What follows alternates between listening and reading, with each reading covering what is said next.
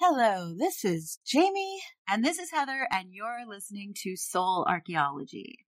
On today's show, we are going to be talking about ghosts. I've been waiting for this. I've been wanting to talk about this. But before we do, I just have to say, right now, the energy out there is seriously crunchy. Yeah, it's so crunchy. What is happening? Like, I know what's happening, but being out there and experiencing, it's just like,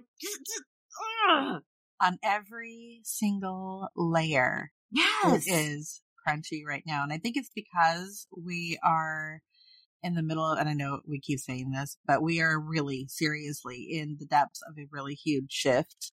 And so the closer we get to that awareness of the kind of shift that we're in, the more, especially on the physical level, the more it's going to feel crunchy because we're just not used to it. No, not at all. And it's just, people will start to capitulate more and more. They won't even know why they're doing it. Yeah. They don't know why they're distracted. They don't know why they are digging their heels in. They don't know why they are suddenly prone to stepping on people's toes. And maybe even for a lot of people who are extra unaware, they will purposely goad people into arguments just for the sake of having that conflict. And like you said, it's on every level. It's on the streets, the traffic. Some people aren't paying attention and they're going 2 miles an hour. Some people are speeding through everything just to get out, just to get to wherever they're going. Where are you going, dude? There's nowhere to go. Like, you're still going to be on planet Earth and you're still going to be in the crunchy. There is no amount of speeding that is going to speed you away from this crunch. No, including like the weather right now. It's like we had some really beautiful fall weather for a few weeks, and it was like nice and cozy and it felt great. Now all of a sudden it's like, hey, how would you like to have like a second summer? Right? It's like 1,000 degrees. Isn't that fun? Don't we just love it? Yeah. Just love it. Or it's not 1,000 degrees, but the sun is searing through whatever opening you have. Yes. And it's like a laser beam. Yeah. It's really hot, really intense. That's the word, intense. It's intense. The good energies are intense. When something's really good, it's like, yes. And when something's really not good, it's like, oh no. Yeah. But either way, what you have to remember is that you're still here, like it or not. Yeah. And what that means is that nothing has happened. No. Like, you are still here. You are still complete. And so I just want to put that little reminder in your ears for right now, because I need to hear it. And so if I need to hear it, I imagine there are other people out there that need to hear it. And that's what we're here for. And it's like everything around us is, it's like we're kind of on a gimbal, and everything around us is going this way and that, and leaning and leaning back and leaning forward, leaning side to side. But we're pretty much straight up. We don't realize it because we're focused on everything around us, and everything around us is spinning and going in wonky direction. And so you're like, oh my God, my eyes can't focus. I feel off balance. And it's like, well, you're not off balance. You're actually fine.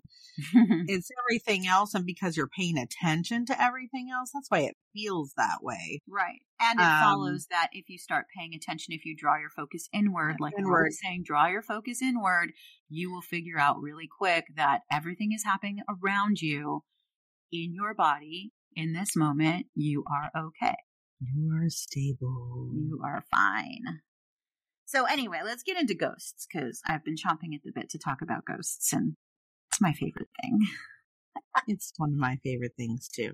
And it is a good thing to start off on, because like we were saying before we actually hit the go button, it is really important to get a feel for what the energy is like if you're going to dive into this kind of work. If going on some sort of paranormal investigation or a ghost walk during Halloween season or something like that is something that you feel drawn to do, make sure that you're checking in with yourself. Check in with yourself on the day of. Check in with the energy of the space, and just feel it out and see where you're at before you commit to anything, because that has a lot to do with how things will go overall for you. If you're already struggling, if you're on the struggle bus and having a hard time, and that might not be the day for you.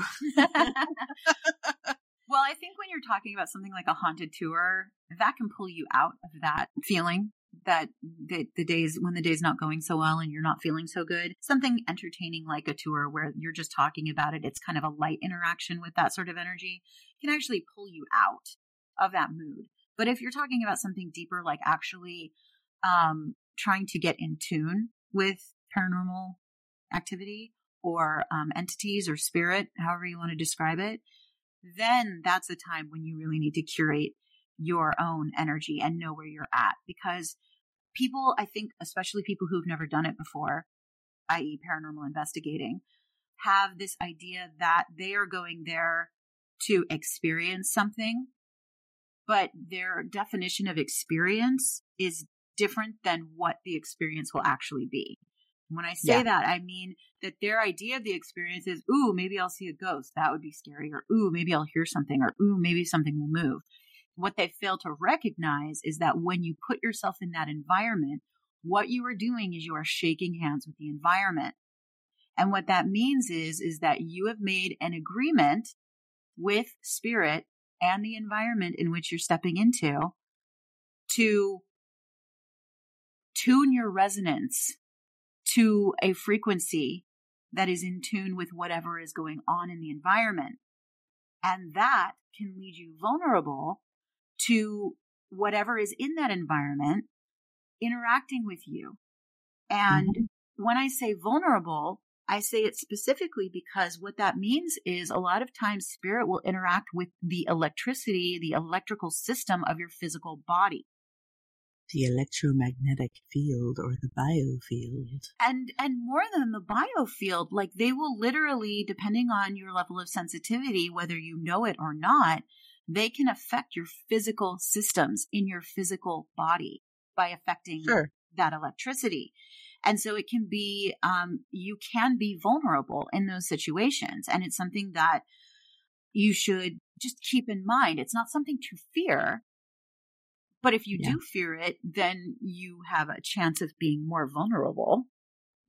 Absolutely. And it's not just the spirit side that is causing issues, just your own, the energy that you are stepping into, period. So if it is a fearful energy, if you're not feeling well and you're especially sensitive, you're triggering your own things too, which, like you said, is magnetizing basically the energy from the other side to you of that same level.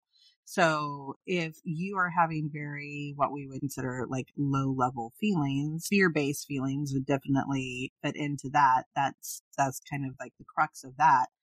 Then you are going to draw to you things that are going to make you feel more fearful. You are going to be more fearful of the things that you encounter. That's just the way that goes. That's just resonance. The way everything goes. Yeah, that is literally resonance. How life goes.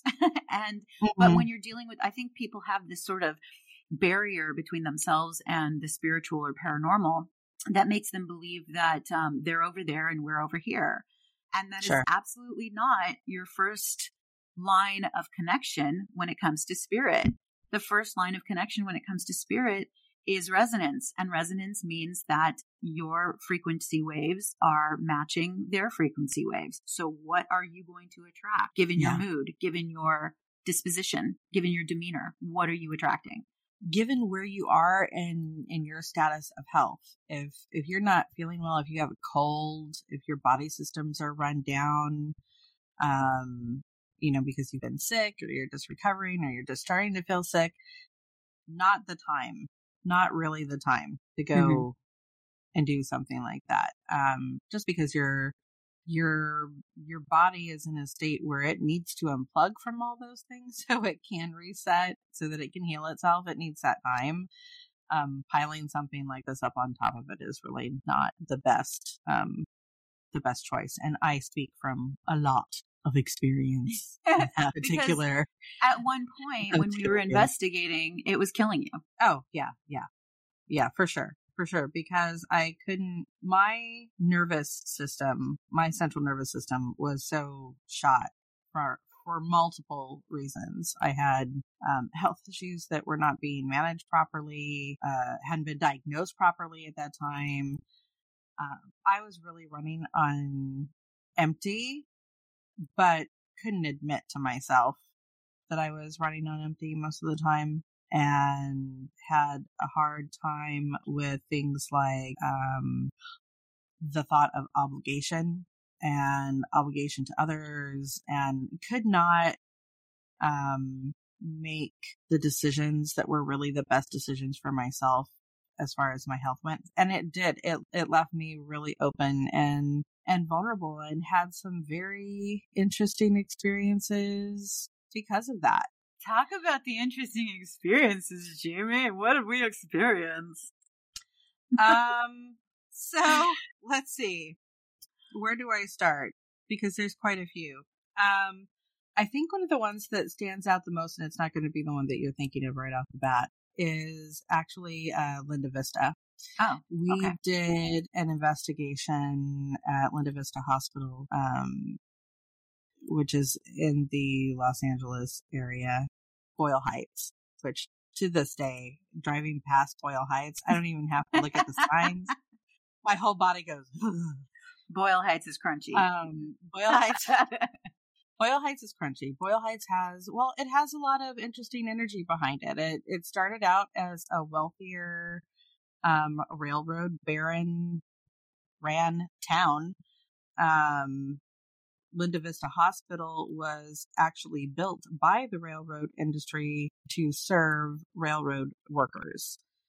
And that was its history up until, I believe, the 1940s or 50s, when it changed hands and became like a more publicly operated hospital. And then from there, in its later years in the 80s, and I think it shut down finally in the like mid or late 90s. But in the mid 80s or so, it switched over to basically what became the county hospital. So anywhere, basically the hospital that you would send people to if you didn't have insurance, if you were in that like lower economical scale. So it ended up being a place where they would get a lot of, gang violence patients, a lot of like drive-by shooting and things like that. So it's had quite a history. It's a fairly large place, and we had signed up. It was like part of a package that we did through a Paracon that we attended. Mm-hmm. And it was very interesting because we actually ended up with a really cool team of people to investigate with. We were with some of the people that we already knew, like some of the folks from Planet Paranormal. But we also had like John Zaffis was there, who was kind of like the godfather of demonology. Yeah. Was on our team, and a couple other folks that were like from other local paranormal investigation groups. And I remember going into it, I wasn't nervous or anything, but I was at that point where I was still unsure on how my physical stuff, my everyday physical stuff was. Like, I wasn't aware of how it was affecting me in my daily life. So I sure the hell wasn't aware of how it was affecting me on something like a paranormal investigation. I wasn't thinking about it. And I remember getting there and like getting into the area and kind of getting that like tightness in my chest, like, ooh, okay, this is a different energy. But then the first couple places that we went to was kind of like, like I feel stuff here, but it doesn't feel. I was more interested in the like I could recognize like some of the hallways and stuff, especially on the first floor, from like different movies and television shows and things like that I had seen. So I was like, oh, cool. Like I remember this and this scene, and I remember this from this show. So I was more interested in that. And it wasn't until we got to the third floor of the main building, which is definitely one of the places where where a lot of people do pick up on things. And it was like we had stepped through a portal and entered a completely different dimension altogether. There was a lot going on up there. A lot. And it so felt like different. It felt like someone had chopped up 800 timelines and threw the pieces into the third floor like a salad bowl. And they were just all tossed together. So as you were walking through, you were hit with different emotions, different feelings. You were sensing different energies / entities. And you were having, and it was a salad bowl of paranormal activity. You never knew what you were going to get. That was the first time that I experienced feeling spider webs. I don't think it was the first time I had experienced spider webs, but it was heavy. It was heavy in that area. And I remember one of the first, like right off the bat, we were, coming together. Most of us we were pretty seasoned in investigating. So it's not like we were a bunch of noobs coming together. We all knew what to do. So we were trying to sync up all of our equipment so that we could, bounce back off of each other afterwards and link stuff up if we were catching things. So we were all trying to coordinate. We all went into this one room and freshened our batteries on all of our gear and started our recorders, and every single one of us had issues. We had to switch batteries probably 3 or 4 times before we even got started because it was immediate drain. And it wasn't just one of us, it was literally all of us. We're like, what in the hell is going on here? This is ridiculous. And then once we actually got everything working and got up and started investigating, one of the first things that hit me was I noticed that I don't respond well to things that are outside of the realm of what I am used to in the spirit world, which is, just people who have died and crossed over usually. So we saw this small shadow figure that looked like, in my head, I related it to some sort of hobgoblin. Like it literally looked like it came out of freaking Labyrinth or something. It was about 3 feet tall. So it wasn't a raccoon. It wasn't solid. You could see through the shadow, but it moved quite clearly, darted from one room to across the hall into another room, and all of us saw it. So it was like, what is that? Because that wasn't even the shape of, that's not an animal. I'd love it if it were an animal, but that's not an animal. And we investigated the rooms that it went into and nothing. Couldn't see a damn thing. But we could see it with the naked eye as a shadow that you could see through moving across the hall. We had grid set up. You could see it through the grid.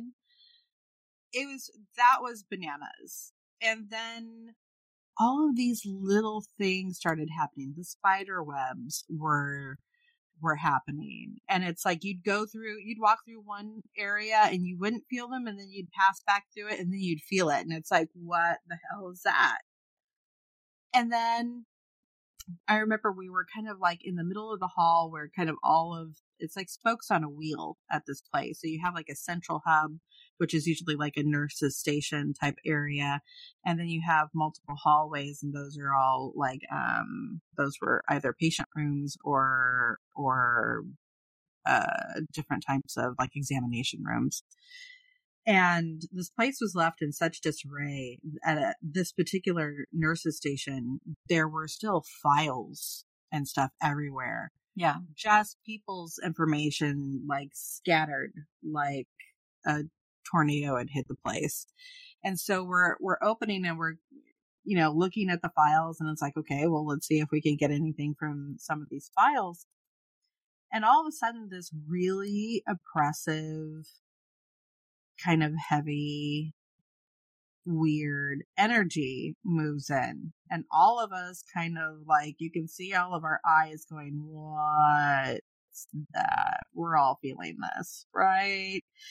And so we start talking to each other, and it's like, yeah, okay, there's something here, and it's heavy, and it's not friendly. And now several of us are hearing shit like somebody is standing behind us, talking into our ears, breathing down our neck, like heavy breath, like you can feel the heat on the back of your neck type of stuff. And that, when that set in, my whole, like, I could feel my body's systems starting to shut down. Like my central nervous system had been completely taxed at that point, and I could feel my heart rate felt thready. I was sweating. We got evidence during that to this day we have not been able to recover, because the whole recorder that camera, it was a video camera. Yeah, it was a little mini cam. Yeah. We captured a shadow crossing the hall, I think.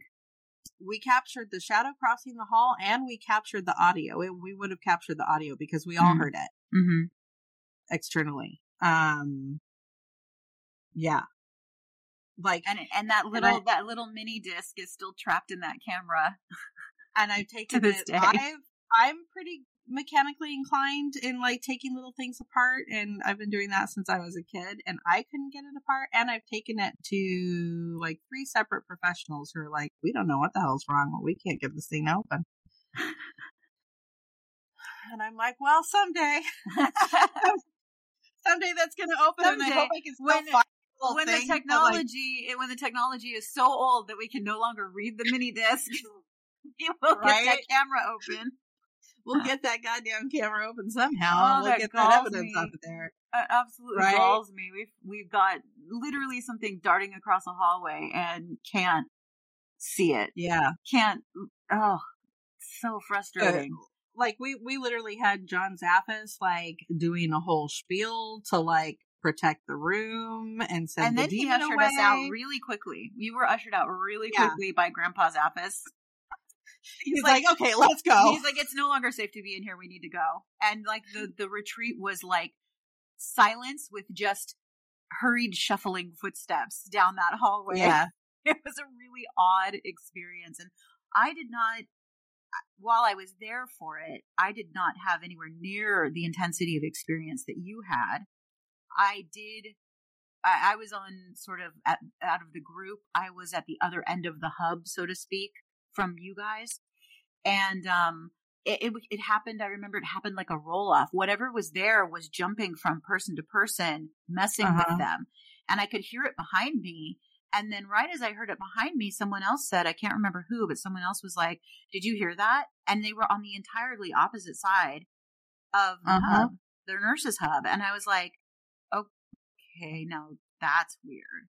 It was projecting itself in every direction at the same time. Absolutely. Whatever it was kind of one of those entities that's like, I rule the roost and you're going to know about it now. And we knew about it. It definitely made itself known. Really interesting stuff. But it took me days to recover from that investigation. Usually after an investigation, not just because you're up all night, but because you don't realize how much energy you're expending doing what you're doing.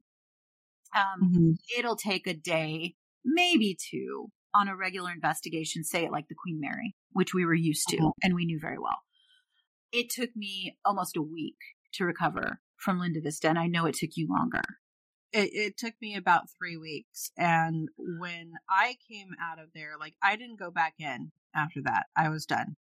I came out and I was having a hard time catching my breath.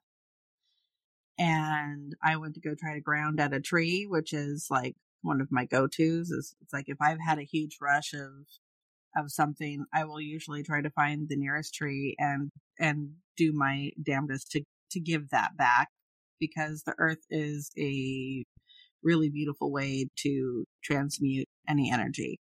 any natural thing like an old tree, or just taking your shoes off and getting your feet in the grass and letting the earth soak that up. The earth is fabulous at transmutation. So I was trying to do that, and my body was so discombobulated that there was no through path to ground. So I basically just had to wait it out until it naturally got reabsorbed by my body and went out in other means. And sometimes that meant I spent the next couple of days puking my guts out, or, having to take in 2-3 times the amount of water that I would normally take because I was just dehydrated. It's like my insides were fried. I had a lot of issues. So, and it was really hard for me to wrap my head around. Like, I could see it for other people. No problem. I could give other people advice on, oh, maybe you shouldn't go in today, or I feel like you need extra protection today, or maybe you need to do some extra grounding. I could see it in other people, no problem. I could not do it in myself. I couldn't see it. I couldn't give my own self that advice. It was really difficult. And it's crazy because even now, like, I have the ability to pick myself up and put myself back in that situation. So I can literally physically feel the way my body felt that night just by retelling it. And it's really weird. If I look into it now, because I'm only partially holding it, I'm partially re-experiencing it as kind of like a teaching tool to see what areas were affected. And it starts with the central nervous system, but as the central nervous system is overtaxed, it it keeps other signals from going to the rest of the body. So like even your oxygen levels will be affected. Your heart rhythm will be affected. Your digestion will be affected. Everything becomes affected because how you interact with your environment does affect your physical body. And if you're not in a place where you have the ability to regulate yourself, then you're just kind of leaving yourself open to whatever the environment reflects back to you. And if you're discombobulated, then the environment is going to feel very discombobulated. And if you're stepping into a type of energy that is already erratic, then, it's just heightening it. Mm-hmm. It's just heightening it. So if you're already sensitive and you know that, then that's something that you definitely need to take into consideration and, maybe do the work ahead of time to try to regulate your system and get yourself in a better place so that you are able to take that on and deal with it a lot better than I did at the time. Mm-hmm. Because I certainly did not. I had body aches for weeks after that. I just felt lethargic and weak and really vulnerable. Really, really vulnerable. I felt like I had been attacked. Mm-hmm. For sure. Yeah. I had, when we had been investigating for a while, I sort of eked out a ritual for myself where especially if I knew we were doing an investigation, the day of the investigation, I went to the gym. And that became my ritual. Like if we're doing an investigation, Heather will be at the gym because I needed to, A, it helped me connect with my body. B, Mm-hmm. it empowered me. Mm-hmm. And of course, all the health benefits of working out, blah, blah, blah. But it wasn't about those mundane 3D physical health benefits. It was about getting into a mental space where I was able to connect with my own sovereignty and the concept of my own sovereignty. That this is my body. I am taking care of it. It created a protective bubble around me to some degree. Now, having said that, I did get jumped. And at the time that I got jumped, I didn't know that I had been jumped. But I also couldn't figure out why the hell I was acting so weird. And so you remember that, I don't remember, I think it might have been it was someone's birthday. It was a friend's birthday who was a fellow paranormal investigator.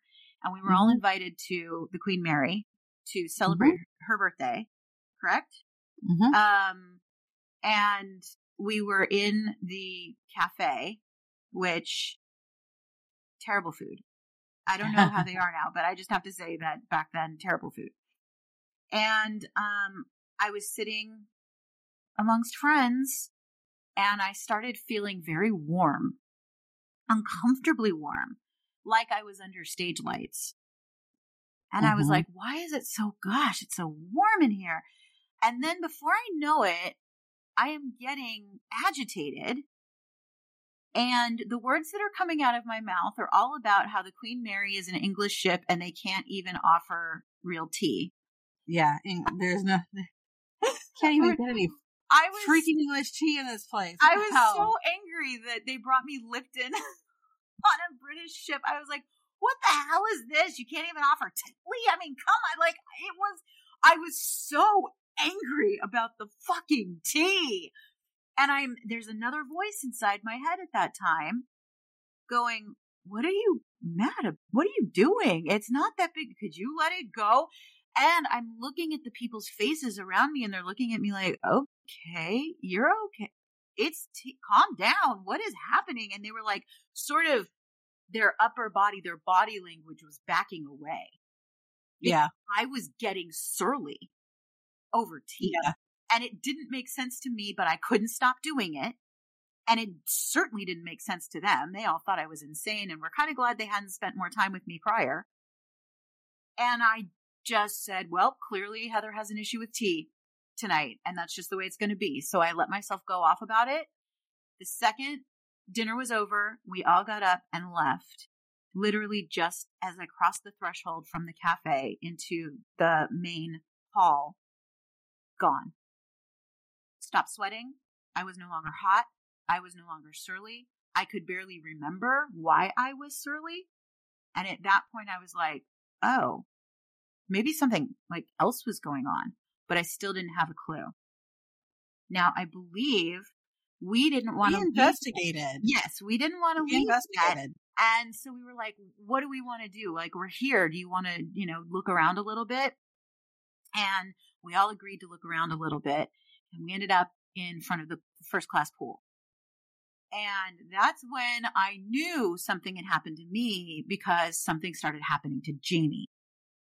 Well, we went down there initially. Yes, we wanted to stick around, but we went down there initially because we were going to use those bathrooms because the bathrooms at around the corner from the third class pool and first class pool, and third class pool no longer exists on the ship. And the Windsor kind of area ballroom, the main big ballrooms, are down there across the way. So you go down this corridor that's next to it's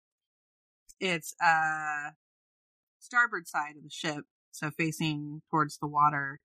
There's windows, portals that are open to let the breeze in, and there's a storage, like, crew passage right past the bathrooms.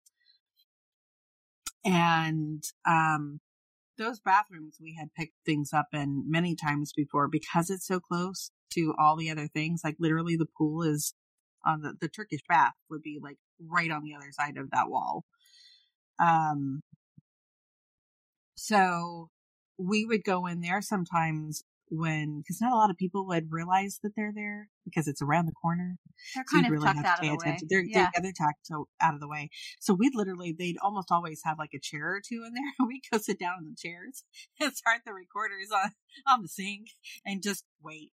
Yep. For something to happen because stuff would come up in there all the time. But yeah, I started feeling like I was being like literally picked on, like physically, like somebody was coming up and like poking me. And it's like, what is this? Who are you? And I will get lippy and start and just like, I don't care if there's people around. Who are you? Why are you into the ether? Poking me? Who are you? Why are you poking me? Stop that. Just trying to figure out what in the hell this particular energy was. And I don't think it took very long before we realized that that was the same energy that you had been feeling earlier at the dinner table. It was like, oh, this is the same bullshit right here. This is that, like, it is antagonistic. It wants to antagonize. It feeds off of that energy. If you get irritated, it's like, oh yeah, baby, let's play. We got her now. And, you know, for Heather, it riled her up. Mm-hmm. For me, again, being in a compromised physical state, it was like I was Thanksgiving dinner for this particular energy. It was like, oh, I am going to feast on you for a long, long time, girly. Get ready. And I could hear him in my head. Like, I could hear those thoughts of, oh, you are so juicy to me right now. I am just going to feast on you for a long, long time because you are very vulnerable and you have no idea how vulnerable you are. And it freaked me out. And I was having a really hard time. And that was not the first time. Well, it was probably the first time that we were very, very well aware of that energy. But it wasn't the only time we had encountered that particular energy. We kept encountering that energy pretty much from that point on. And it was very interesting to me that we hadn't really ran into him previous to that. But I remember it was also near getting closer to Halloween season. And at that time, they were still putting on their haunt. And the thing with their haunt was that they used parts of the ship to, like, part of that haunt was actually walking through the ship. And the other part was that they were actually using items from the ship, historical items from the ship, and placing them into the haunt. So what we ended up figuring out was that this entity's kind of wheelhouse was really in that, like, from about the boiler room area up through that kind of like back passageway and hallway area for right next to the first class pool. That was kind of his roaming spot. Mm-hmm. And we had gone on an investigation like right after that, not too long after that, maybe even within like the week or something. And I remember going over the catwalk that was over the boiler room, and they had installed a pressure plate that was meant to be a little jump scare for the haunt, but it was active. And I remember walking over that pressure plate, and it activated because they were testing equipment and stuff, and nobody had turned it off. And I was like, what the hell? And that little, like, kind of getting you a little bit and making you jump, all of a sudden that entity was rushed in and like, ooh. But you haven't finished telling the story about his attack on you. Do you remember the rest of what happened? Because that wasn't until later. It wasn't that night.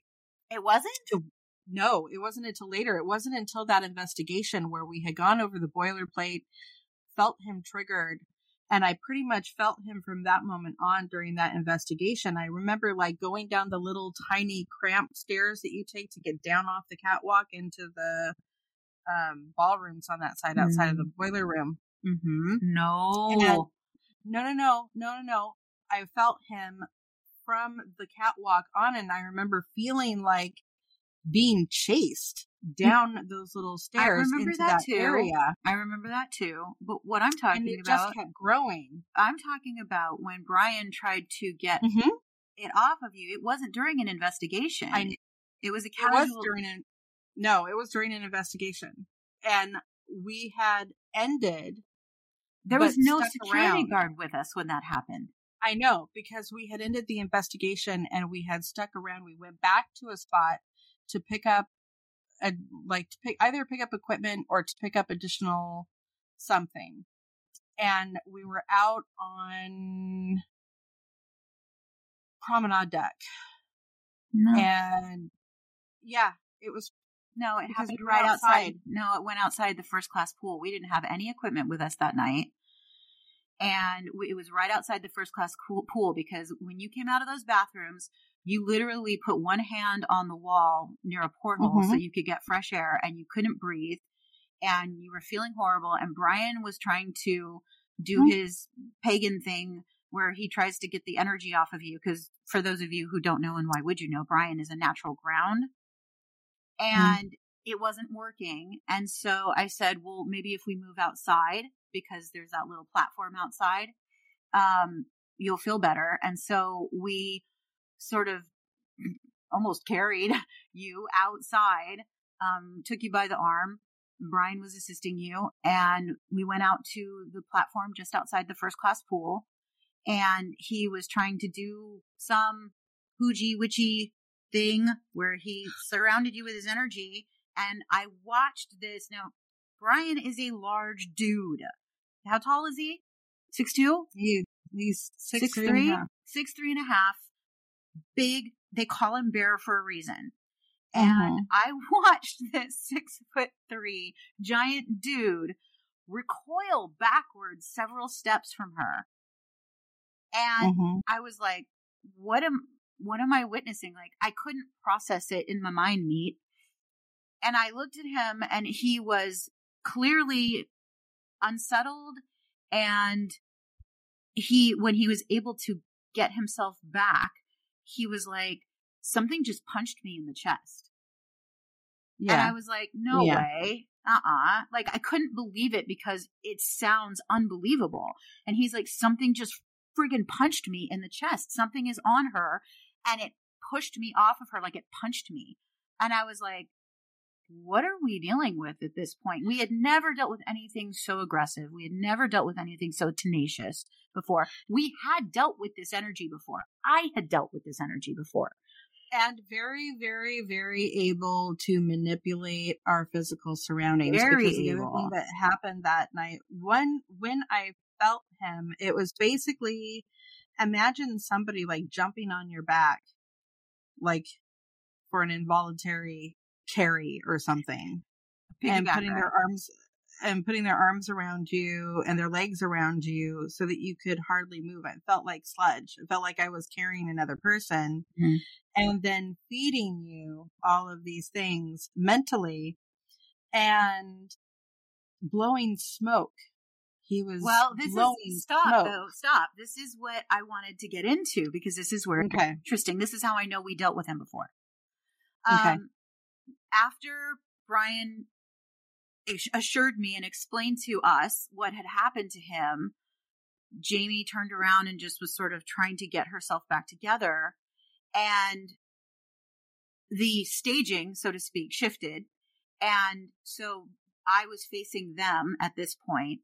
And as I'm looking up at Brian, sort of still in disbelief, I see over his shoulder a cloud of smoke form as if someone's exhaling a cigarette. And I knew instantly who it was because I had experienced that before. And I knew it was Henry. Yeah. Because and I smelled it, and it was horrible. Henry had started egging me on during an investigation. And I was like, you want to go? Let's go. You know? And I was like, who are you? Why are you running from me? And I was chasing him slowly. I was walking. I wasn't running after him. It wasn't Scooby-Doo hour, but I was chasing after him, following him, through feeling alone. I didn't have any guarantee or any, evidence that someone was actually there, except for the sounds of movement. You could hear movement up on the second level of the pool. No one else was up there with me at the time. Both Jamie and Brian and the security guard were down on the first floor at this time. And this was an investigation that happened prior to that night outside of the pool. And I said, who are you? Come on, show yourself. And he blew a cloud of smoke in my face. Yeah. And I knew it was Henry. And I was like, oh, So the second I saw the cloud of smoke appear over Brian's shoulder, and again, I remind you, this man is 6'3", and it came like down over his shoulder as if whatever was there was taller than Brian. And when I saw that cloud of smoke, I knew who we were dealing with. Yeah. And he had been the smell of smoke, because I'm allergic to it. The smell of smoke that was one of the things that was like keep making it hard for me to breathe. Mm-hmm. Like I was choking on it. Mm-hmm. And it was like, why? Oh, this is like, and it didn't matter where I went. I couldn't get away from it. Yeah. We went outside and I couldn't get away from it. And then they physically see it. And it was almost like after the recoil from Brian, it was almost like the puff of smoke was like, ha. Yeah. Like, that was me. Try to stop me. Exactly. You got nothing. That was me. I'm taller. I'm bigger. I'm stronger. You think you can get between me and what I want? Mm-hmm. Mm-hmm. Nice. No. And yeah, that energy. And to be clear, for those who might be familiar with some of the entities on the ship, this is not John Henry that's down in the engine room. This is a different Henry. They're I don't even think separate. I was clear on that, quite honestly. Yeah, I just thought they were one and the same. No. John Henry is the one that was crushed by door 13. No. Yeah. No, Petter is the one who was crushed by door 13. Oh, sorry, John Petter. John Henry Petter is his full name. Oh, okay. But there's a John Petter, and then there is a John Henry. And then there's John Henry. And John Henry is the ornery cuss that is... Well, he's a little bit more than ornery, but yeah. On a good day, we're speaking of. On a good day, he's ornery. On a bad day, he's got something else with him. It's almost like around Halloween time, at least from our experience, there was something else there with him. And it was sort of like the energy of teaming up. I'm going to plug in my computer real quick. And that's when it seemed to really ramp up. Yeah. What it felt like is that somebody was taking advantage of the situation of the haunt to do some dabbling in some darker intentions, and was just kind of setting an energetic space where that kind of energy was invited and could be escalated. And this particular entity liked to feed off of that energy. And anytime somebody would go through these particular areas in the haunt and get spooked, that was like fuel on the fire, fuel on the fire, fuel on the fire, fuel on the fire. And you could feel it. Like, they would stop our investigations. We had a hard time getting in around Halloween time because so many of the ship's areas were inundated by all of the decor and stuff that they would have set up. But we would go up right up until right before it would open for the season, and then we would go in right as it was ending usually. And there is definitely a different feel and the energy altogether. And the sad part, I think, for us was knowing that the other entities on the ship, which are, very benevolent, those other entities on the ship did not like what was happening on the ship during the Halloween time, especially the little ones, the little girls, especially Jackie, was not comfortable. It scared her. She'd hide. And I think the more they tried to exploit the stories, the ghost stories, and make them particularly gruesome and creepy and scary, the harder it was on them. I don't think they enjoyed being viewed that way, except for maybe John Henry, who thrived, who got a huge kick out of it. Yeah. More than a kick, really, was, got off on it in a weird and creepy way. and then use that energy to manipulate physical spaces. And the more vulnerable I was, the easier it was for him to manipulate my space, because I wasn't in a space to control my physical space at all. I didn't have the energy for it. And I was way too discombobulated. My central nervous system was not in the kind of shape to handle it at all. And that's eventually what led to me not being able to do it anymore. I couldn't. I had so many stressors on me. My body was literally breaking down on the inside. I could feel it.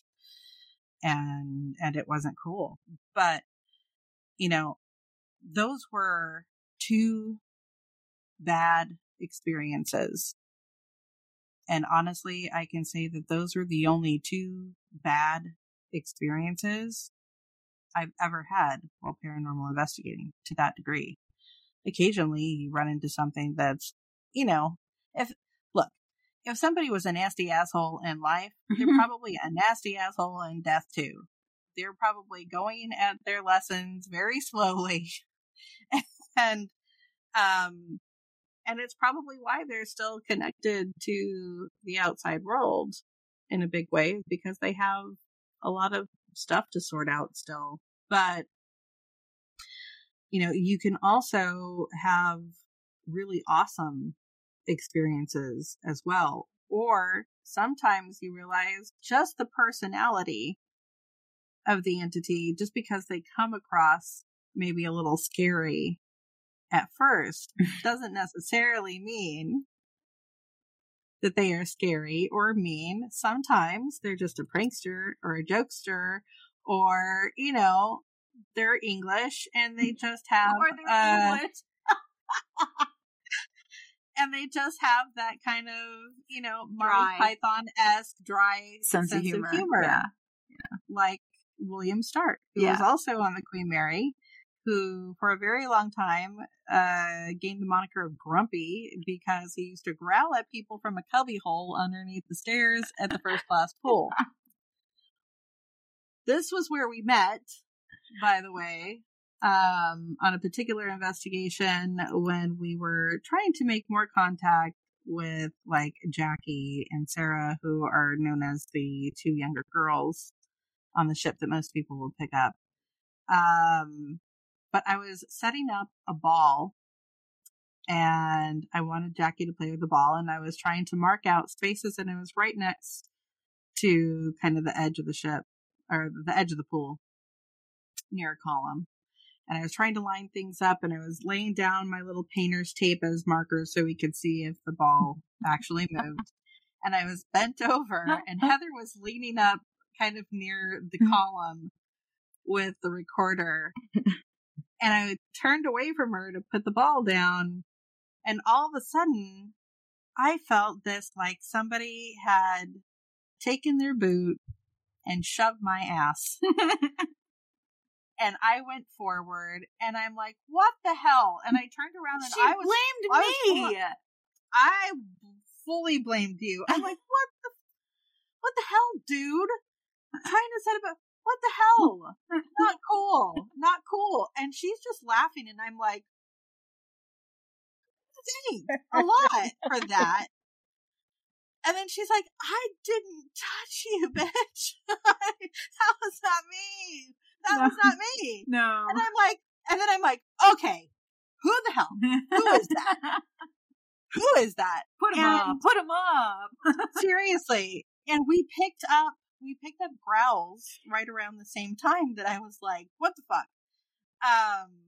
On the other recorders.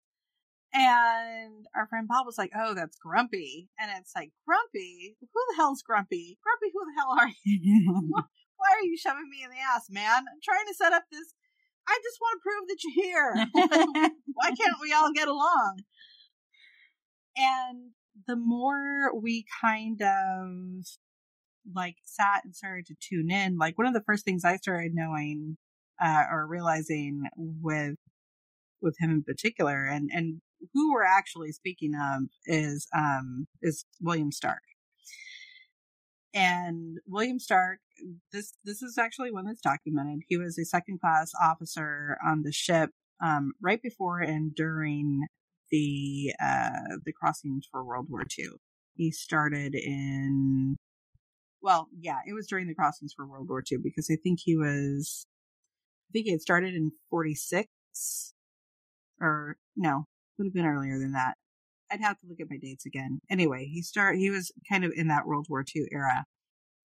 But one of the first things that I started noticing is I would get like really scratchy in the throat. My throat would start to hurt, and then I couldn't talk. Like I'd start saying something, and then all of a sudden I couldn't talk, and I'd start coughing a lot, and it was really uncomfortable. And I started realizing every time I engage with this particular entity, this happens. So who had something going on with the throat? And that's really what, it's not the first thing, but it's one of the ones that really got me wanting to research the actual individual and different things that had happened on the ship. And you used to be able to go down to the infirmary down below, and there were charts on the wall of people who had died and what they had died from while on the ship. And what we had found out about Stark was that he had a really unfortunate accident with a bottle of something that amounted to like acid, like drapery cleaner. Yeah, it was a really horrible acid. He had been sick, didn't have any sense of smell, didn't have any sense of taste, and had gotten off a long shift with a couple other crewmates. They decided they wanted to have a drink.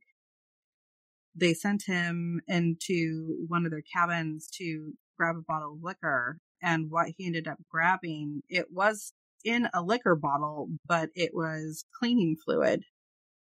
And he took a swig and didn't realize what he had consumed until it was too late.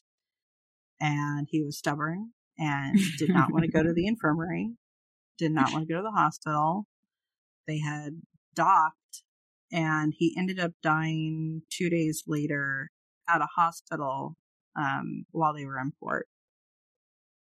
But after kind of establishing, I think that's who we got here, and started talking to him as such and asking questions, then we started getting a more coherent, instead of just the growls, we'd actually get, either decent EVPs, or he did a lot by feeling. Like we would feel Stark. Stark was very physical in the way he communicated, including leading us on wild goose chases through the ship and leading us up to the bridge about a minute before they would blow the horn, and we'd be right next to it. Well, I mean, and then all of a sudden, ship horn. You have to help them see what we were experiencing. We were there for, again, a gathering, and we wanted to do a little bit of exploration on the ship just to see if anything had changed, see who was around in terms of dead people. And he started playing with us. It felt like a game of tag or hide and seek. And so we were really having fun chasing him around. And at one point we go up a set of internal stairs, and I literally see a shadow of legs running out the door. And I'm like, that way. So we're following him, and he keeps on leading us around and around, and he basically spirals us up to the main deck right underneath the giant air horn. Like literally right where it is. Yeah. So, and then inevitably after the ship horn would go and we would jump 3 feet out of our skin, there was this feeling of grand satisfaction. It was his accomplishment. Like, yes. Like, I got ya. And it was like, you turkey. You turkey. But his growling turned to EVPs, but the EVPs were always husky. They were always kind of difficult to discern. You knew it was a Stark EVP because of how it sounded. And the only thing that we could figure was that because because of the way he had died, he was still in some way experiencing that state. That portion of him was still carrying that. And it was very much we learned that Stark was very much married to the job. He came from, I actually discovered through doing ancestry and more research that he came from a very, very long line of Naval Academy family, and like all of the males in the family had been captains or admirals, or had been seafaring folk. And he was carrying on the tradition, and he had a job to do, and he's still doing it. To this day, he's still doing it. And he's also very protective over those younger entities. He took on kind of like a gruff little daddy figure. We started calling him Nanny Stark. Because they're usually together. If the girls are around, Stark is with them. Yeah. And he protects them, I think, from other entities like Henry. Because it definitely feels like they interact with each other as well. There were definitely parts of the ship where you could tell the entities were very separate. Like, they did not leave that area. They could not fully roam. They were very much tied to the area that they were in, or that they were tied to a very specific time. And it was only while that particular timeline was showing up that they showed up. And when that timeline would fade, they would fade. So there were definitely like just times of the year. Like, we happened to be down at the forward of the very, very forward of the ship, about 3 floors down in a hold area, which many ghost shows have showed now. But in this particular hold, there's an open space that goes all the way down to the bottom hold the ship. This is the forward rope compartment. Yeah, the forward carriage kind of compartment. But we happened to be there on the night of the anniversary of the Curacao collision. And basically what the Curacao collision was Curacao was a navigational boat that was helping the ship to get through thick waters. So if it was particularly foggy or choppy, you can't stop or turn a ship as big as the Queen Mary on a dime. So you'd have a smaller ship go out ahead and would run a zigzag pattern, especially during the war era. They'd make sure that there weren't any other vessels, subs, anything like that were incoming, and they would help them through bad weather. And so on this particular night, it was incredibly dense fog had rolled in, and they lost communication with each other, and the Mary could not see the Curacao and ended up going right through the Curacao and cut it right in half. And it put about a 3-foot chunk out of the front of the Mary as well. And now, there were let me just pause it right here. Mm-hmm. The night that we were in the forward rope compartment, we started hearing sounds that sounded like banging. Mm-hmm. And I've heard them since, but this was the first time we had ever been in there. This was the first time we heard them, and it was late at night. No one was out on the bow of the ship. No one was around. Certainly no one was in that area, because it was off limits to regular people, and it was way after work hours. So we started hearing banging, and we couldn't figure out what it was. Now commence with the story. Yeah. Yeah, we started hearing the banging, couldn't figure out what it was, and then we started hearing what amounted to voices, but they sounded very far away. I think one of the other important things to note is, especially on our investigations on the Queen Mary, when we would hear voices, like externally, like not just picking them up in EVPs, but when we were actually hearing them with our own ears, they sounded, you could always tell what was spirit because they sounded like they were just out of reach. They were in this particular resonant space that was both close and yet just out of our reach. And so you started hearing, like, you couldn't make out what they were saying, but you could hear voices, and then you could hear this constant clanking. And the ship does have what we call ship noises that are like, stuff settling, and it's got all the things that they're trying to pump through the ship without it actually being a working ship right now. It's noisy, but this was different.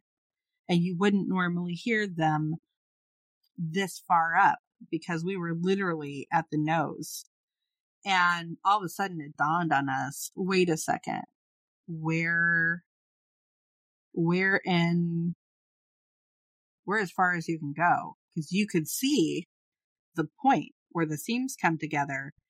The other thing that you could see were the weld marks where the ship had been repaired. And it's like, oh shit, we are right there where, like, literally this is where the damage was. And then it settled in. And then I remember both of us had one of those heart chakra whammy moments, like your whole heart caves in and explodes at the same time, and the tears, because these poor guys were clanking, trying to get the attention of somebody.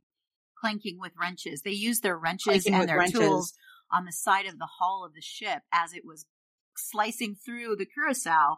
The men on the Curacao were using the wrenches to try and get someone's attention on the Queen Mary that they were literally obliterating. Yeah. The ship. And eventually the ship caught on fire, and I think they lost over 900. I can't remember. It's been too long. It was quite a few people. Yeah. And they lost several on the Queen Mary as well. They lost people on both sides because water had come in on the Queen Mary in that compartment. So yeah, it was a pretty horrible accident, and that's another one of those. I remember that's one that I took kind of special offense to when they decided to add that to the haunt. Oh, they didn't come right out and say that that's what they were modeling it after. But I remember thinking, that's really low. Mm-hmm. That's like, and I'm a part of the haunt community. My husband and I are involved in haunts every year, but there was something when it's connected to something historical and tragic like this, is kind of like, that doesn't settle well with me. Mm-hmm. And you could tell it didn't settle well with the entities on the ship either. There was a different energy on the ship during that time of year. All of our regulars would kind of like slink back a little bit and basically try to just stay out of the way until things calmed down, and then you could feel them come forward again. But that was one of those things that, like, it started out feeling very residual, and then we would hear it kind of after that ever so often. It wasn't necessarily every time we went into that area, but especially if we were there very late, it seems like we'd usually catch a little something, but I don't think anything quite as active as the night that we went on the anniversary night. Yeah, no, that was very active. Yeah. It was very active. It was very loud. It was very pronounced. Yeah. It was the kind of thing that makes you purse your eyebrows and go, what are we hearing? This is not normal. This is insane. Yeah. Yeah. But the Queen Mary for sure never disappoints. True. The more time we spent there, the more we realized it didn't matter if it was daytime or nighttime, or if we were on a full-fledged investigation, or just showing up during the day with some recorders and sitting outside an empty elevator. Mm-hmm. Like, it didn't matter. We were going to get something, because the more we were interjecting our energy into that space, and they could commingle with our energy, and they felt safe with us and they could trust us, the more they wanted to come forward, the more they wanted to play with us. Well, we built a rapport. They knew us. Did. It was a relationship. Just because someone is disembodied doesn't mean that they don't have all of the hallmarks of human cohabitation. Yeah. They still had fully formed personalities. Mm-hmm. And maybe we should talk about that a little bit too. The how it comes across to us, and kind of how we feel, what our take is on that energy and what that energy actually is. Because I know it's continued to grow and shape since our first days of investigating. Oh no. It's like, I think, is the squirrel back? Well, more than the squirrel being back, the squirrel is at my kitchen window, in between the screen and the window itself. So I'm just waiting to see if he's going to know how to get back out, because there's a hole in the screen. I'm like, please don't make me let you in my house. You've already been chewing on my roof, you little bastard. There's a hole in the screen, dear Liza. Oh no. There's a hole in your screen, dear Liza. Oh. Stop it. Oh, no. Oh, no. Well, he's going to have to stay there until we're done podcasting. He's on timeout at the kitchen window. Yikes. Little idiot. Take a break, squirrel. Take a break. Anyways, do we want to touch on that? Like, some of our feelings on what ghosts are? Is that what you're asking? Yeah, because I think even during our investigative time, there were a couple entities that would stymie us. Sarah, for one. Yeah. Because Sarah would present, we started realizing that Sarah would present at different ages. We would pick Sarah up a lot in the pool area. She was normally with Jackie, or close by to Jackie. They liked to play and hang out together.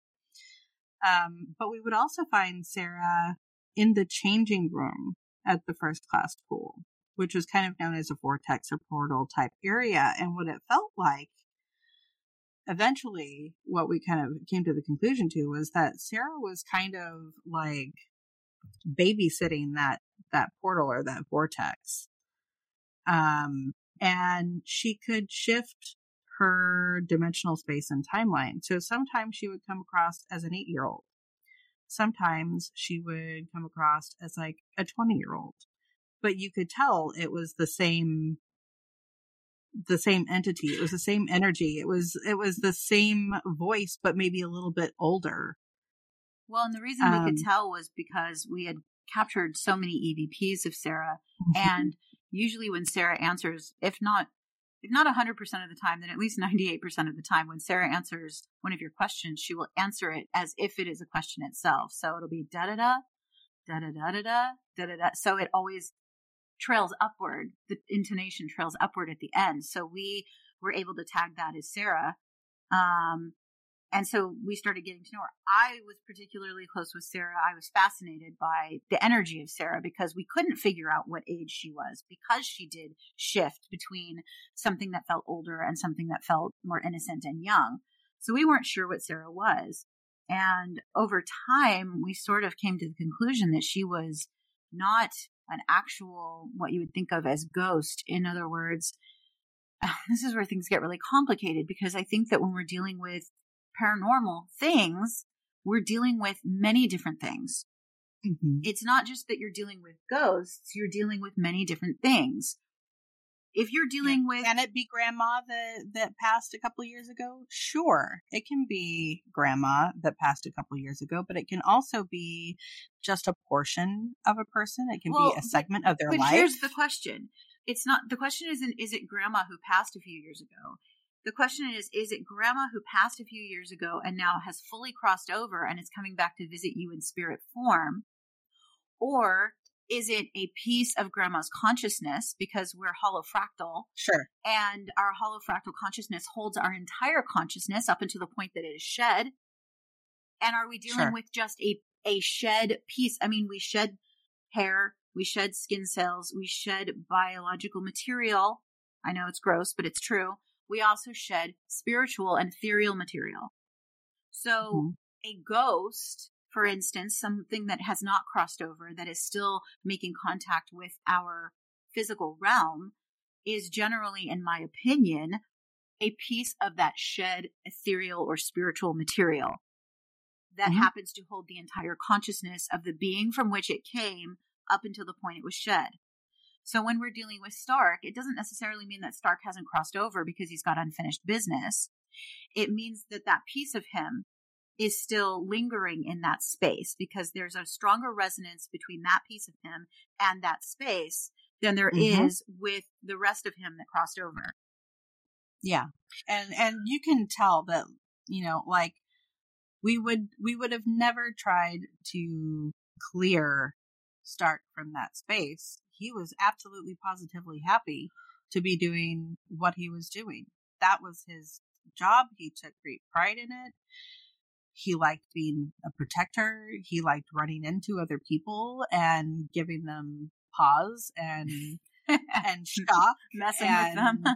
And messing with them. He enjoyed that piece of his energy that's left there, whether it be a soul fragment, a fractal, however you want to describe it.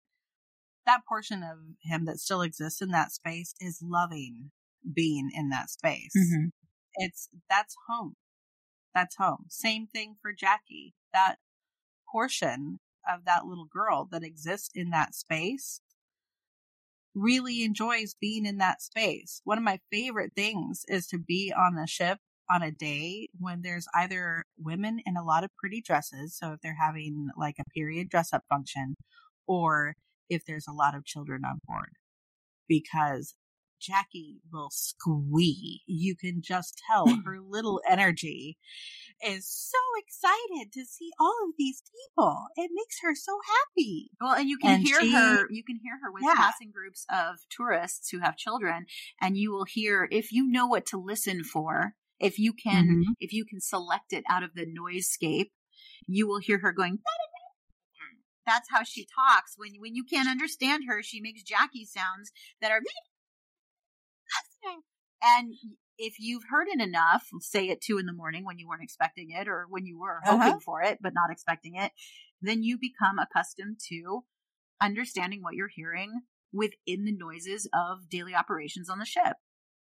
Absolutely. And that, like, I could see her being drawn to like kids carrying little toys or something, like if they had a cute little stuffy or something, like she wanted to go and play and be with the children, or she wanted to go and see the ladies' pretty dresses in the tea room. Like when they set up the Diana tea room exhibit, like I know she loved going through that space when everybody was like dressing up and going to the fancy tea. Like she wanted to dress up and go to the fancy tea with everybody else.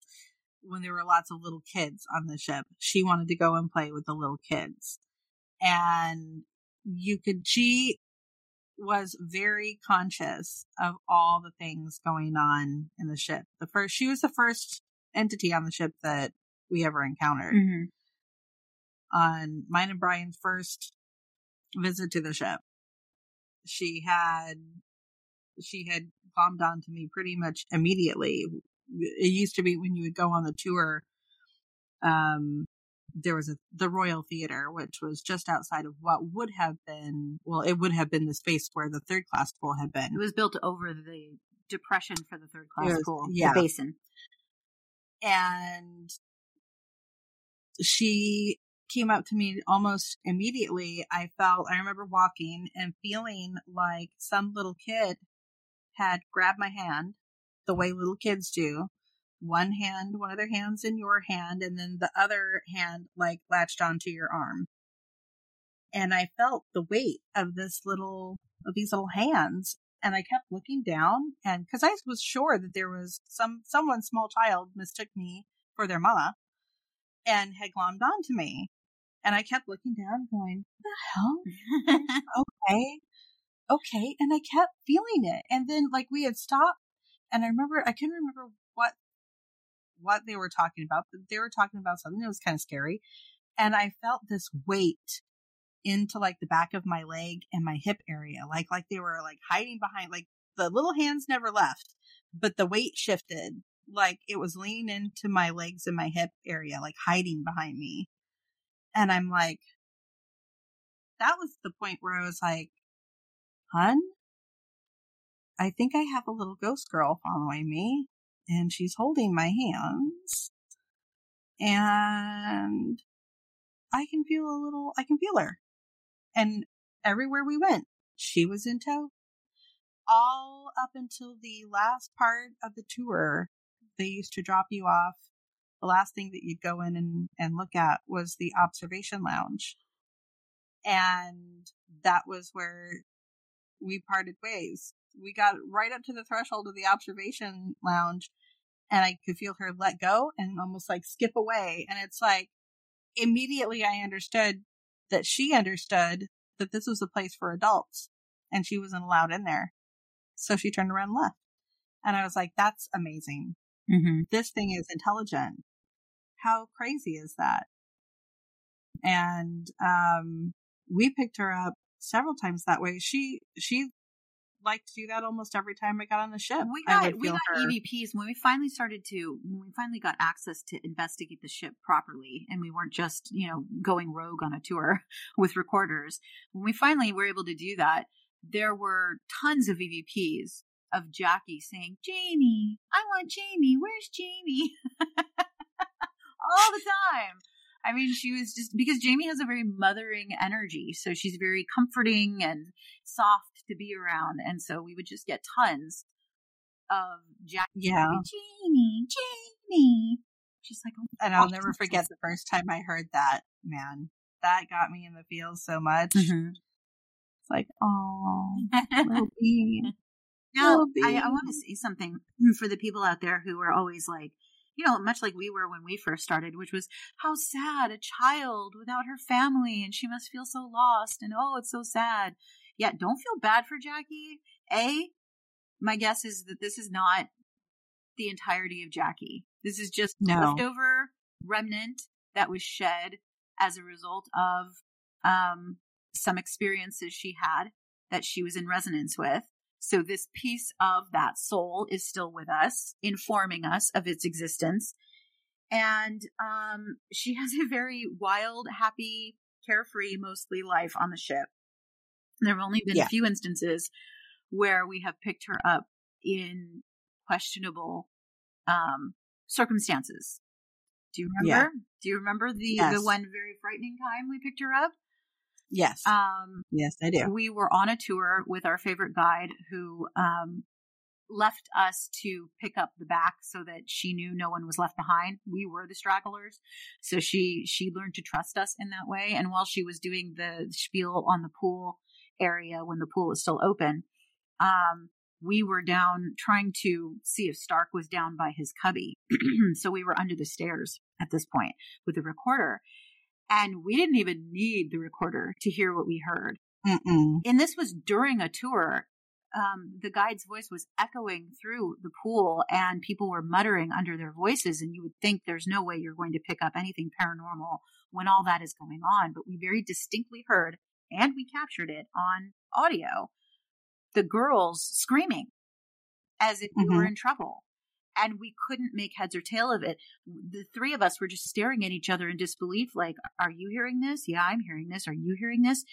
We were all hearing it at the same time. And when we played back what we had captured for the guide after the tour was over, she looked at us like, are you kidding me? She had never heard anything like it before. And we asked her, where did she think it was coming from? And she's like, I don't know where that would be coming from. And so we actually went back with the guide to investigate the area not just outside of the pool, but behind the pool. She showed us where the pool, the back wall of the pool would have met up with what was behind it. And then into the boiler room and under the pool, just to try and pinpoint where those voices had come from. Because it definitely sounded like they were in distress. They were trying to get away from someone. Mm-hmm. And it was just one of those experiences that we never really got any answers for. Of course, but we continued to hear them. We could continue to hear them as we were going, but we could not pinpoint where they were. Yeah, no, we couldn't find them. We were not going to find them in that ethereal space that they were coming from. And we just never got answers as to what had happened. Now, we have been back to the ship many times since. Everything's fine. There's, nothing has changed. Nothing has shifted. The girls are still there. Well, maybe, I don't know what's happening now, but up to the last time we were there, pre-pandemic, the girls were still there. Everything seemed fine. So what exactly is happening when you hear stuff like that? We have no answer for that. No, but I know that our definition of what a ghost is and what paranormal is and what supernatural is continuing to evolve. Mm-hmm. The more of our own spirit work we do, the more work we do on ourselves, the more we check in with our guides, the more those definitions change and either expand or shift altogether. And I find that very interesting because I think we've gotten into this period, it was nice when the ghost shows first started popping up because it put these things out in the popular mainstream so that people could start talking about it, so that people didn't have to feel weird about talking about it because it was fun and everybody was watching it. So what is it a big deal if I have had ghost experiences? Now I can talk to them because other people are seeing them on TV. Mm-hmm. However, the focus is, I think for most shows has become outdated. They created a certain vibe and script around what ghost shows were supposed to be, and a formula, yeah. And everybody kind of stuck to it. And it's not that I don't super appreciate, like, look, we were hardcore ghost hunters fans. We loved Taps. We loved the group. I still love, a good amount of people from those original groups still follow them. I think they're genuine and they've had genuine experiences, but I also feel that there are people that are going out there and just perpetuating more of the fear factor, the scare tactics, the spookiness, the demonic and evil, and everything's demonic, everything's evil, everything. And it's like, oh God, please stop with even the things that have a darker energy. You have to understand we have darker energy within us. All of us do, because all of us have been through something dark and scary or unimaginable or really sad. We've all had trauma. And so it's just a matter of meeting that energy where it's at and trying to understand what it's stemming from. So not everything that appears scary. Yeah, not everything that appears scary is actually scary. Right. It's what you're feeding into. And sometimes, just like Stark could have very well just remained grumpy under the stairs, who didn't want anybody around him. We could have just thought that, oh, this is mean old cuss that's under the stairs. Had we not, pushed the investigation.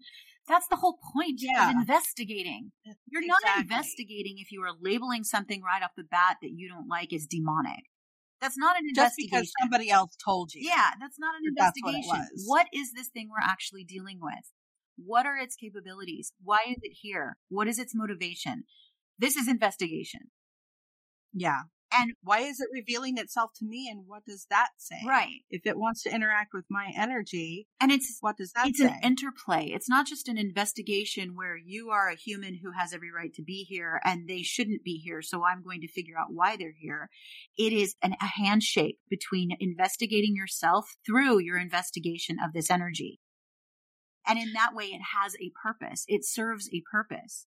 And if you approach your investigations from that mentality, you will improve the space, not only for the people who are living that have to work there or spend time there, but you will improve the space for whatever energy is there lingering. And that's our goal. Every time we step into a space, we are there to improve the space, not to leave whoever has to deal with the space after we go with a mess that they have to clean up, or with heightened activity, or with angry spirits. That lacks integrity, and it's irresponsible.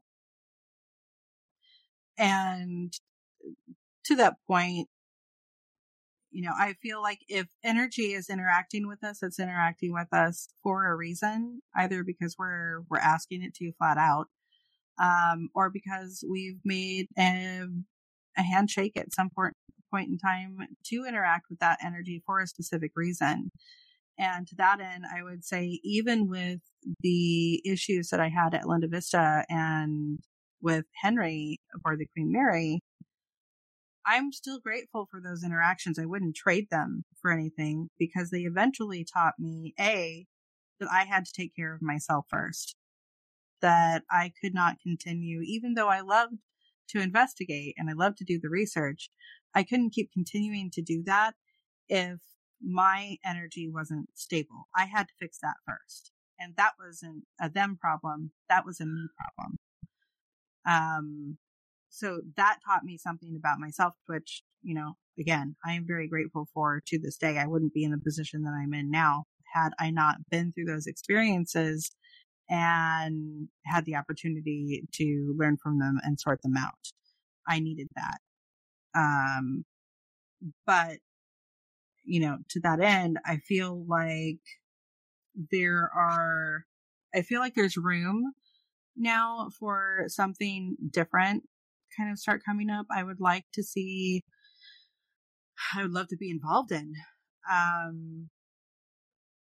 more investigations or shows or opportunities where people can explore all of the facets of that particular world and not just zero in and focus on one portion of it, because it is so multi-layered, and it's not always just about the entities inside.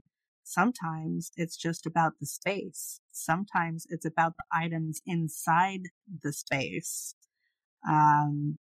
You could be in a brand new house that, is bright and shiny and freshly painted and freshly constructed. But if you're hauling in a bunch of items from either, have a lot of previous experience, previous history, if you have a lot of antiques, things like that, all of those things that just might appear to be things to you, it's all energy.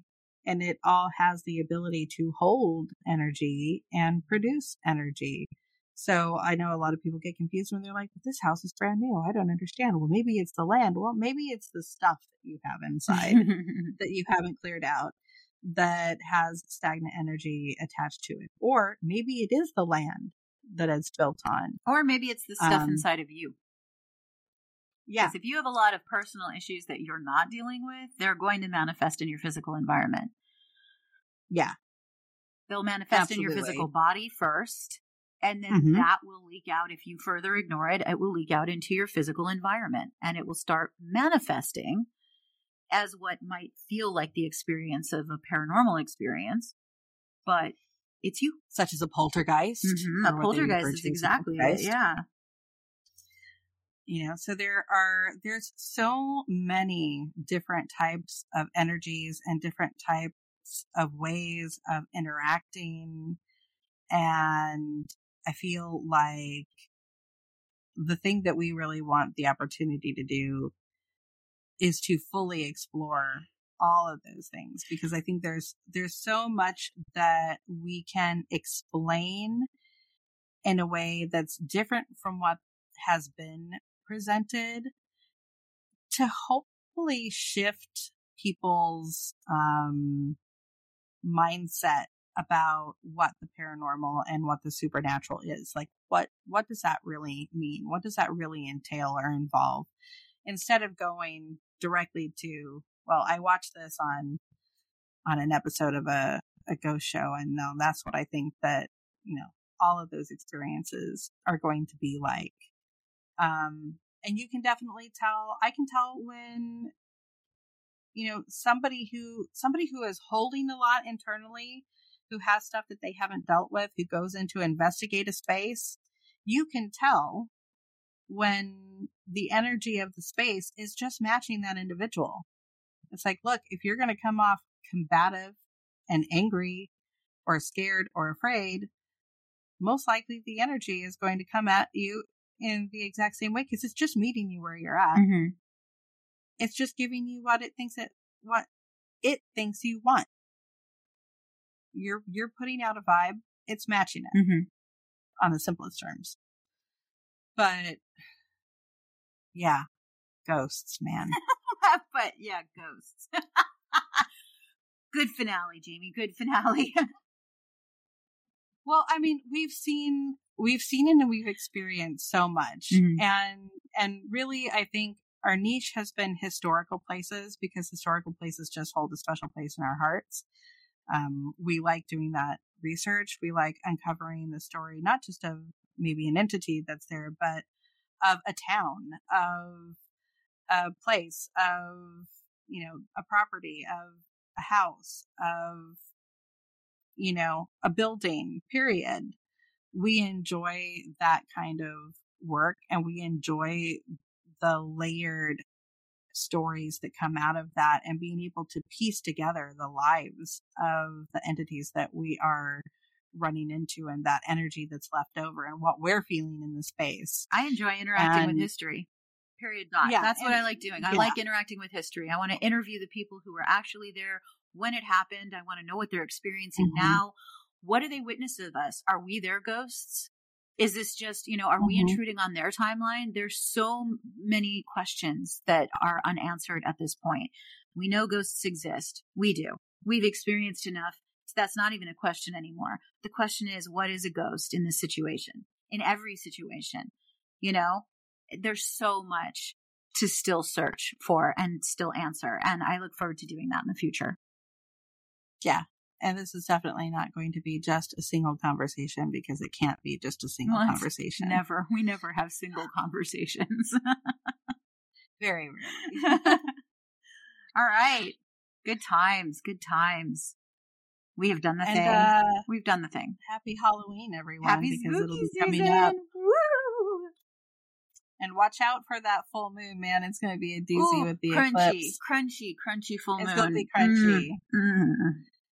And if you happen to be in the greater Los Angeles area and you'd like to come see me, you can come see me on the 28th of October, which will be a Saturday, from, I believe, 3 p.m. to 11 p.m. at the Whittier Museum.